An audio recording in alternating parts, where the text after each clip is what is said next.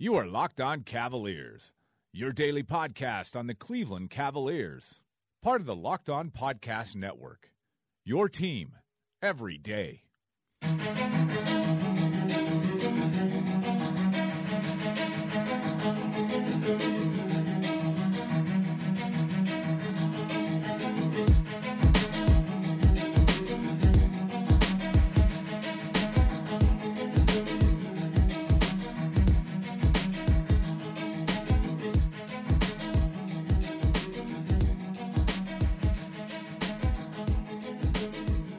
Hello, everyone. Welcome to this episode of Locked On Cavaliers, your daily look at LeBron James and the rest of the always interesting Cleveland Cavaliers. I'm Chris Manning, your host from FearTheSword.com. That is SB Nation's Cleveland Cavaliers blog. We cover everything over there if you're not familiar with us. So today's show is recapping the Cavs' win over the New York Knicks. They beat the Knicks 123-109 on Monday night in New York. That picked up their 50th win of the season, secured a top 4 seed and home court advantage in the first round for sure, leaves the opportunity open for them to have the number 3 seed if Philadelphia loses one of the next 2 games, and also featured the first game in 26 games where LeBron James did not lead the team in both points and assists. He did lead the team in assists, but Kevin Love led the way with 28 points. Michael Beasley led the Knicks with 20 points. George Hill made his return in this game, and we got to look at what the starting lineup might be in the playoffs. That's going to be our focus today. We'll get to Kendrick Perkins later and some other notes, but the main talking point today is the Cavs continuing to cement themselves and continue to play some pretty good basketball. This is I believe their 8th win in 9 games. They're on a pretty good win streak right now, even with some of the issues that they've had with some of the limitations they've had with different guys. And they had some issues in this game too. They led by as many as 14 in the first half, led by 12 at the half, led by 18 in the third quarter, and then we're only up by 5 with 6:37 to go. Jordan Clarkson had 11 in the fourth. James had 9. So those big fourth quarters from those two guys ended up mattering. Gets them that 5th win against a team that is tanking. So that is good. But it's their 9th straight win at MSG, 11th win in their last 13 games overall. So this is a very good stretch for the Cavs. They took care of business against a bad team, and they should have done that. With this 50th win and with this victory and with the win also cementing their Central Division Championship, which is LeBron's 10th in a row. That's an NBA record. That doesn't mean that much, but it's the 4th overall for the team as well. With that status, the Cavs basically have hope that they could get the number 3 seed. You'll hear on tomorrow's show Jordan Zermanite talking about some of the complications of being the number 4 seed and how the Cavs might be facing a gauntlet in this playoffs anyway. But if they want to be the number 3 seed, have, I would say, the easier path where you're getting one of Miami, Milwaukee, or Washington, probably Miami or Milwaukee at this point, and then getting Boston in round 2, and that's a Boston team without Kyrie, without Gordon Hayward, that doesn't have a very good offense at this point. That's an easier path. It means Toronto in round 2. It means no Indiana in round 1. And yes, I think Indiana is very beatable. The Cavs should win that series in 5-6 games, but I think it's just you get Boston over Toronto. It's just an easier path. It's less wear and tear on them. This game gives them the opportunity to have that. It is not under their control, though. Philly has a game Tuesday against the Hawks, and Philly has a game Wednesday at 8 p.m., the same time Cavs-Knicks tips on Wednesday against the Bucks. The Bucks have incentive to win that game. We don't know how Philly is 100% going to view it. There's still going to be no Embiid for that game, but this is the Cavs basically did what they had to do here. They picked up a win, and they give themselves a chance to be the number 3 seed, and at the same time set a baseline of what they're really going to be. They have home court advantage in the first round. They did not fall off the face of the earth this season and go into the bottom half of the East and have to play on the road in the first round. They picked up a 50th win. They have a chance to get 51 on Wednesday, and they probably will. They basically got healthy in this game except for Rodney Hood. They just did what they had to do, and they're continuing to play well, and LeBron continues to play well, even with all of the craziness going on. LeBron is not going to win the MVP award, but if you wanted to make the argument for him to win MVP, it is in what the Cavs really capped off tonight in this win. LeBron getting this team to 50 wins, having that streak of leading them in points and assists for that long, having so many triple-doubles, just being so dominant on the offensive end, even with his defensive issues, I really, really think that's his MVP argument, is that he's kept the Cavs team that has gone through so much, from Isaiah Thomas and Jay Crowder not working, to the injuries, to the trades, to more injuries, to Ty Lue's absence, to whatever you want to point out. He kept them afloat, got them to 50 wins, and got them home court advantage. That's LeBron's MVP argument, and that's incredible. And yes, they haven't been the best team. There's a lot of doubts about this team. There's a lot of things we don't know about this team, but LeBron is the ultimate equalizer. He's the ultimate proof that this team might still make the finals, has a good chance to still make the finals, and a lot of people, including myself, are going to pick them to get to the finals. So that is capped off tonight in this win. It comes on a big stage with a lot of people playing well, but that's all the Cavs did. They actually took care of business, didn't have a slip up, avoided that fourth quarter collapse, and got a win against a team that is tanking, and got the 50th win, and they're now in good position to potentially get the 3 seed if something breaks their way. You could go back and look at earlier season games and say they should have just won this other game and avoided getting themselves in the situation. But considering where they're at, they're making the most of it, and that's, I think, really all you can ask. Now, the other news coming out of this game is George Hill returns while Rodney Hood remains out. With Hill coming back, I didn't think he had a great game. He did look out of rhythm. 4 points, 5 assists, 20 minutes for him. This is a game where I think you could look at him, 5 points and 4 assists, and the other way around there. George Hill, I think, is essential to this team. I think he's going to be very, very key in the playoffs, but he just looked out of rhythm. I think he just didn't quite just seem comfortable with everything that was going on. Clarkson, I think, made that bigger impact in the fourth, and that's kind of why you saw him stick around. I think maybe that he's just getting used to playing on that ankle a little bit. He wasn't even fully guaranteed to play in this game. This was a questionable situation where they announced he's going to start closer to tip, so he's still, I think, working through some stuff.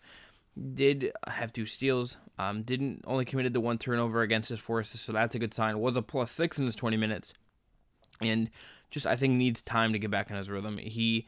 This wasn't a serious injury, but he is adjusting to all these new guys, playing with LeBron, playing with Green, playing with Love. That is going to be an adjustment for him, and he, I think, just needs to get settled in. I think it's why it's good that he's playing. Kyle Korver did start with him in this game, 0-3 from 3. His one bucket came on a cut that he had near the basket where he did a nice job to get open. I think you're looking at him potentially being the starter in the playoffs. Now, that could still mean he's only playing 60 minutes a game, but I think he's in a position to potentially start, especially because Rodney Hood is dealing with these injuries, and I think Korver is going to, even if he's dealing with that foot soreness, is going to be there. So this could be the preview of what the starting lineup looks like. I think it's okay. I think the defensive upside is obviously limited, but the offensive potential here is outstanding, and I think they should be able to get a lot out of that group. Korver is going to be a really good offensive fit. Green I think Green versus another big, I think does allow you to at least move some chess pieces around. Now let's look at the Toronto matchup. If this is the starting lineup, and this is where we see the Cavs play Toronto in round 2, and Toronto goes with Lowry, DeRozan, OG Anunoby, Serge Ibaka, and Jonas Valanciunas. What will happen is they will put LeBron onto Ibaka, I believe. They will have Kevin guard Jonas, and they will have Jeff Green guard DeMar DeRozan, and they will have George Hill guard Kyle Lowry. That allows Kyle to hide on OG Anunoby. Now, OG Anunoby is a promising player. He's more athletic than Kyle. He is a pretty solid rookie who's going to hit threes and be a decent offensive player. Korver is the type of guy you maybe want to try to hide on him because he is not going to make mistakes, and if Toronto was going to decide to funnel its offense through OG Anunoby to attack the mismatch, that would be a problem. Now, they could do some creative stuff to try to create some switches. Toronto does move the ball very well. They could try to get Kyle moved onto DeMar, onto Kyle, and then attack from there. That certainly is something the Cavs have to watch out for, but we'll see what the Cavs' defensive scheme is going to be. Ty Lue did say pregame that they will have a new defensive scheme. We'll see what that is. But I think Kyle can manage in the Eastern Conference, at least as a starter. Philly might be tough. We saw the athletic issues there and that Friday loss. But I think until you get to the finals where you'd see Houston or Golden State, Kyle can probably hang, and then you get to those series and it's a different question, and maybe you say, okay, he can hang on PJ Tucker or someone like that, or maybe he can chase Clay around, I guess, but those are questions that the Cavs will just have to answer when they get there, and they're going to be underdogs anyway, so we'll see if they get there, but I'm okay with this as the starting lineup. One of the things I did think when Rodney Hood was brought over from Utah was that he's just not as consistent in a variety of ways, and by that I meant his shooting, his overall production, but his health might be a factor in that as well, and something he's got a history of these little knick-knack injuries and things that keep him out, and maybe this is just the best path considering that. Rodney Hood, though, did miss this game, was probable sore Achilles. We'll see if he plays Wednesday. Now, to look at the last main talking point from this game, Kevin Love in this game was fantastic. His shooting numbers weren't perfect. 9 of 17 isn't perfect, but he was 6 of 13 from 3. Only had the 5 boards, which whatever. But he continues, I think, to do some really, really interesting things, and this is the type of way I think the Cavs should feature him in the playoffs. He was getting some looks inside where he was moving around, getting some looks where he'd catch the ball basically on a short roll, would get around the rim and get an open look. He was popping out from 3 and continues to take that longer 3. He, as an offensive focal point, is going to be so key to them having other options on LeBron. I really do think he should be playing at the start of the 4th when LeBron is not. I think they just have to figure that out somehow. He is just an excellent offensive player. He's a good rebounder, and I think him at the 5 is just a mismatch for a lot of guys, and I think when he's shooting like this, it gives the Cavs another dimension. I think him and Korver on the floor at the same time is a spacing juggernaut for LeBron. It mitigates some of the concerns I would have with Jeff Green as a shooter. It mitigates some of the rebounding concerns. His role is going to be so important for this team. LeBron is obviously the most important player. I would say Hill is maybe the 3rd most important player. Green might be up there as well, considering what they're going to ask him to do, but Kevin Love is clearly the 2nd most important guy in this team. He deserves to be featured as such, and I think when he does stuff like this, where he breaks that streak of LeBron leading them in points scored, it shows you how valuable he could be when he's, not just when he's shooting, but when he's just scoring in any way. And I tweeted about this, I talked about this with Jordan Zurm. He's just valuable at the type of stuff that they need him to be, and they can trust him to do things that maybe aren't the most sexy, modern, efficient NBA things like post-ups, but he's going to convert them, and he's good enough to do so. All right, so some secondary talking points from this game. J.R. Smith and Jordan Clarkson, I think, were both good in this game in ways that I think are interesting. Now, JR wasn't great on defense, but they allowed him to create in this game a little bit. He led some pick and rolls. He had a really nice no-look pass down to Zizic in garbage time. He did some things where he was attacking and actually getting inside and at least trying to do something. He was shooting with confidence. Maybe that was because he was in the Garden, a place where he's had a lot of success, but he was shooting with confidence from 3, and he rebounded well. The Cavs are going to need him to do some of these things, to go on the type of burst where he had 14 of his points in the first half, and they needed him to. If he can have bursts like that and play sort of like vintage JR, that's going to go a long way. He ended up playing more minutes than Korver in this game, double the minutes of Kyle Korver. I think there's a non-zero chance in a lot of games in the playoffs he could be closing games, just because if he's shooting well and he's defending well, he might be a better two-way option than Korver. Hood just has been so inconsistent, and his health is inconsistent. Jared's going to be so important, especially because of the issues you have, I think, with both Hood and Korver potentially. He needs to play well. If he has games like this where he's maybe not perfect on defense, but does do a couple okay things on defense, is shooting well, is doing some secondary things to not just be a shooter, he's really, really valuable to this team, fits really, really well on some bench units, fits really well alongside LeBron. And I think they have to keep playing him. I think it's a risk to bank on JR in a meaningful way at this point, but I do think they have to continue to look for him. Now, for Clarkson, he had a big fourth quarter, finished with 16 points. The game was 4-6 from 3. Had the 3 assists as well, which is a good sign against just 1 turnover. He's not a guy that I'm going to say is going to save you from 3 every night. If you watched him play and know my taste in players, he's not someone I love. He is streaky. He's kind of a gunner. He's not even a great 3-point shooter. But what I liked in this game is that 3 of his 3-pointers did come from the corner. when the Cavs were working with him with LeBron and in certain situations later on, they were not just having him dribble into shots or attack out of the pick and roll, which he can get a shot off there. But they were setting him up in the corner, so he was getting these open threes from the most efficient spot on the court and was just splashing them. He got into a rhythm that way. It sets him up for these easy shots. Teams are going to abandon him, and if he can make that shot and the Cavs can put him in that spot, I think it's a really good space for him. He's not going to be an efficient or good above the break 3-point shooter. If you look at his chart on NBA.com/stats, he is with 10% below league average on the right corner. He is around-ish league average from the left break and at the top of the key. He's actually not good in the right corner either, but in the left corner, he is 9 on 37 attempts this year. This is as of 11:19 p.m., so I don't know if the shot chart's been updated yet. He shoots well from there, and that's actually where the Cavs went and got him shots. So that's the kind of thing I think you have to do for him, is to get him those type of shots, to get him in those situations where all he has to do is shoot.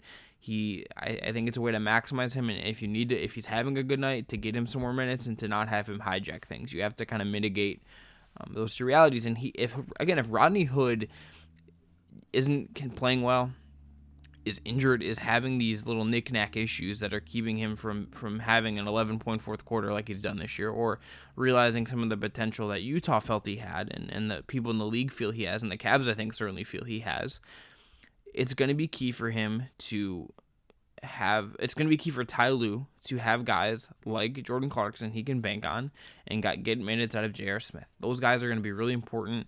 That is scary. They are going to be high variable players that are going to have a range of outcomes in what they're going to do.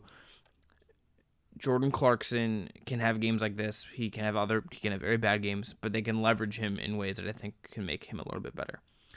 To look at the Larry Nance, Tristan Thompson battle, this was a game where I think you saw where guys both sort of stand. Now, Nance has not looked good since he's come back from that hamstring injury, but he looked much bouncier in this game. 4-6 from the field, had some oops, had the 6 rebounds, the 1 offensive board, just the 1 foul, had the 1 block as well for a 10.6 rebound night in 19 minutes. That's a good production night for him. Did play some minutes with Tristan, which I still think is something we should not see when the playoffs start, but it's where we're at right now. He, I think, just was much better. Now, Thompson, had a really nice role, had the 4 rebounds, but got smoked by Jarrett Jack a couple of times on switches. Not just by Jarrett Jack, by Knicks, but Jarrett Jack being the kind of the most obvious one. Only played 9 minutes. The 5 points, 4 rebounds is a good impact for that time, but just looks a little bit slow. And when you look at what Nance has done, even when he struggled, he looks just more comfortable stepping out and switching on the guys right now. And that is just super valuable. The Cavs, at least as far as we know, are going to continue to do that. We'll see if that changes in the playoffs and they do something completely different. It's possible, but based on what we know what they like to do, I think Nance seems to fit what they like to do better, and he just looks like the better player right now. Ty Lue has said that they're going to have to pick between one. I think the writing is on the wall for Tristan Thompson. I think Jeff Green starting basically kind of forced this decision, and I kind of am running my opinion towards Jeff Green starting being okay, at least to start. But I think Thompson and Nance are going to have to just figure this out, especially if they want to play Levitt a lot of the 5, and I think Nance is ahead of this. Now, I feel kind of bad for Tristan because we are not far removed from him being an utter terror. This is a guy who was sensational in the 16 finals, I think was an underratedly good player in the 15 finals where Mozgov and Delly got a lot of love, but I think Tristan did a good job in that series as well. I think we're not that far from Zach Lowe just raving about how he demoralizes guys. If you go back to the 14-15 playoffs and the next year as well when they played the Hawks, Al Horford and Paul Millsap were just demoralized by Tristan, and how good he was and his ability to switch on to guys has been so valuable. He just looks like, to me, like a guy that feels the weight of the repeated finals runs and the mass amount of playing. JR, I think, feels it as well. I think Love seems to be having escaped it because he's been injured to some extent. LeBron is a freak and he just won't feel it. But if you look at this roster right now, this isn't full of the guys that has been that. Jeff Green has not been a part of those teams. George Hill has not been a part of those teams. Korver has made his own playoff runs, but has not had just the one finals appearance.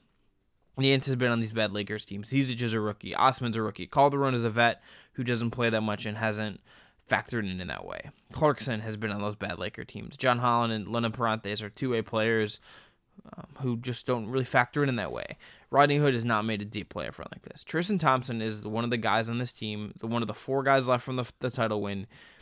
He's also just the guy that was uber durable, played every night, and he just seems to have, I think, frankly, just feeling the weight of that. He's a bigger guy who just seems to be breaking down to some degree because of, I think, the wear and tear that it takes in you to make the 3 straight finals runs, to be on the verge of a 4th, and to, at the same time, being that NBA Iron Man. They literally said last year when he went down that injury was a good thing for him, that it actually got him some breaks. I think he's just a guy that he just needs some legit rest and rehab this offseason to get back to himself. I don't think his career or what his future looks like is over by any means, but I think where he's at right now and stands right now is a guy that needs some rest, and I think that's part of the reason why I think Nance ahead of him. I think there's a role for both of them on a future Cavs team, depending on what they do this summer, but I think right now Nance is ahead of him, and I think part of that has to be looking at what kind of wear and tear has Tristan Thompson taken on over the last several seasons. And lastly, Kendrick Perkins is back with the Cleveland Cavaliers. Adrian Wojnarowski and Dave McMenamin from ESPN reported that Kendrick Perkins is going to sign with the Cavs on Wednesday, the last day of the regular season, the last day he could sign and be eligible for the playoffs. This is not a move to give them a center because I think Ante Zizic is going to be ahead of him on the depth chart, but he's a veteran who's going to provide that locker room leadership, and the Cavs have done this before. Dante Jones was signed in 15 and 16 to come in and be a veteran leader. Perk has been around the team. He played with the Canton Charge this year for a little bit. He has several games I've been at, he's been around. I know he's been in contact with guys. I know him and Ty have a good relationship. He was with the team in training camp. There's a trust there. There's a ability for him to come in and provide that leadership, and that's what they're going to do. This playoff roster is now full. In addition to the normal guys, Okaro White's coming in, which you heard yesterday, David Ramil talk about him, and they're going to have Kendrick Perkins as well to be that veteran leader and to maybe be some muscle. Tristan, he's been to the finals with the Cavs before. His days as a real NBA player are over, but he is a guy that I think can come in, provide some brutal honesty, provide a leader in the locker room, on the bench, and keep guys involved and keep things focused in the right direction. I think there's a lot of value to having a guy like this around. I think that we knew this was coming to some degree. He tweeted that he was going to sign with the Cavs after the deadline, and then it just didn't happen. I don't know what the delay is. I'll be curious to see what he has to say, assuming he talks to the media on Wednesday when we're all there. But Kendrick is back. I think this is a good thing. They didn't really end up needing, I think, another guy in the buyout market or anything like that. There was no one out there or no one that could have become available that I think really would have changed anything. I'm good with having this leadership guy. This is a Cavs team that is going through a lot, that has a lot on its plate, that has just so many things up in the air right now, and maybe a guy like Perk can be a stabilizing, important presence. That is going to be it for today's show. As always, find me on Twitter and Facebook at CWMWrites. You can find the podcast on Twitter and Facebook at Locked On Cavs. If you want to support the podcast, please go on iTunes or wherever you listen to your podcast and give it a 5-star rating and review. That really does help people find the podcast. And as always, you can reach me at lockedoncavs@gmail.com if you have feedback, mailbag questions, and a whole bunch more. Also, be sure to check out Locked On NBA. That is now daily, Monday through Friday. And we'll have playoff previews on there coming up Thursday and Friday this week. And then I'll be back tomorrow with the second part of my conversation with ESPN Cleveland's Jordan Zerm. We're talking about the gauntlet the Cavs are facing, a whole bunch more playoff seeding scenarios ahead of the season finale. And if you didn't listen to it, go check out yesterday's show where we talked about his story about Cavs and LeBron holy shit moments and what is going on with some recent guys on the team. But that is it for today. The Cavs did beat the Knicks, have hopes for the number 3 seed. I've been Chris Manning from Locked On Cavs. Have a great Tuesday.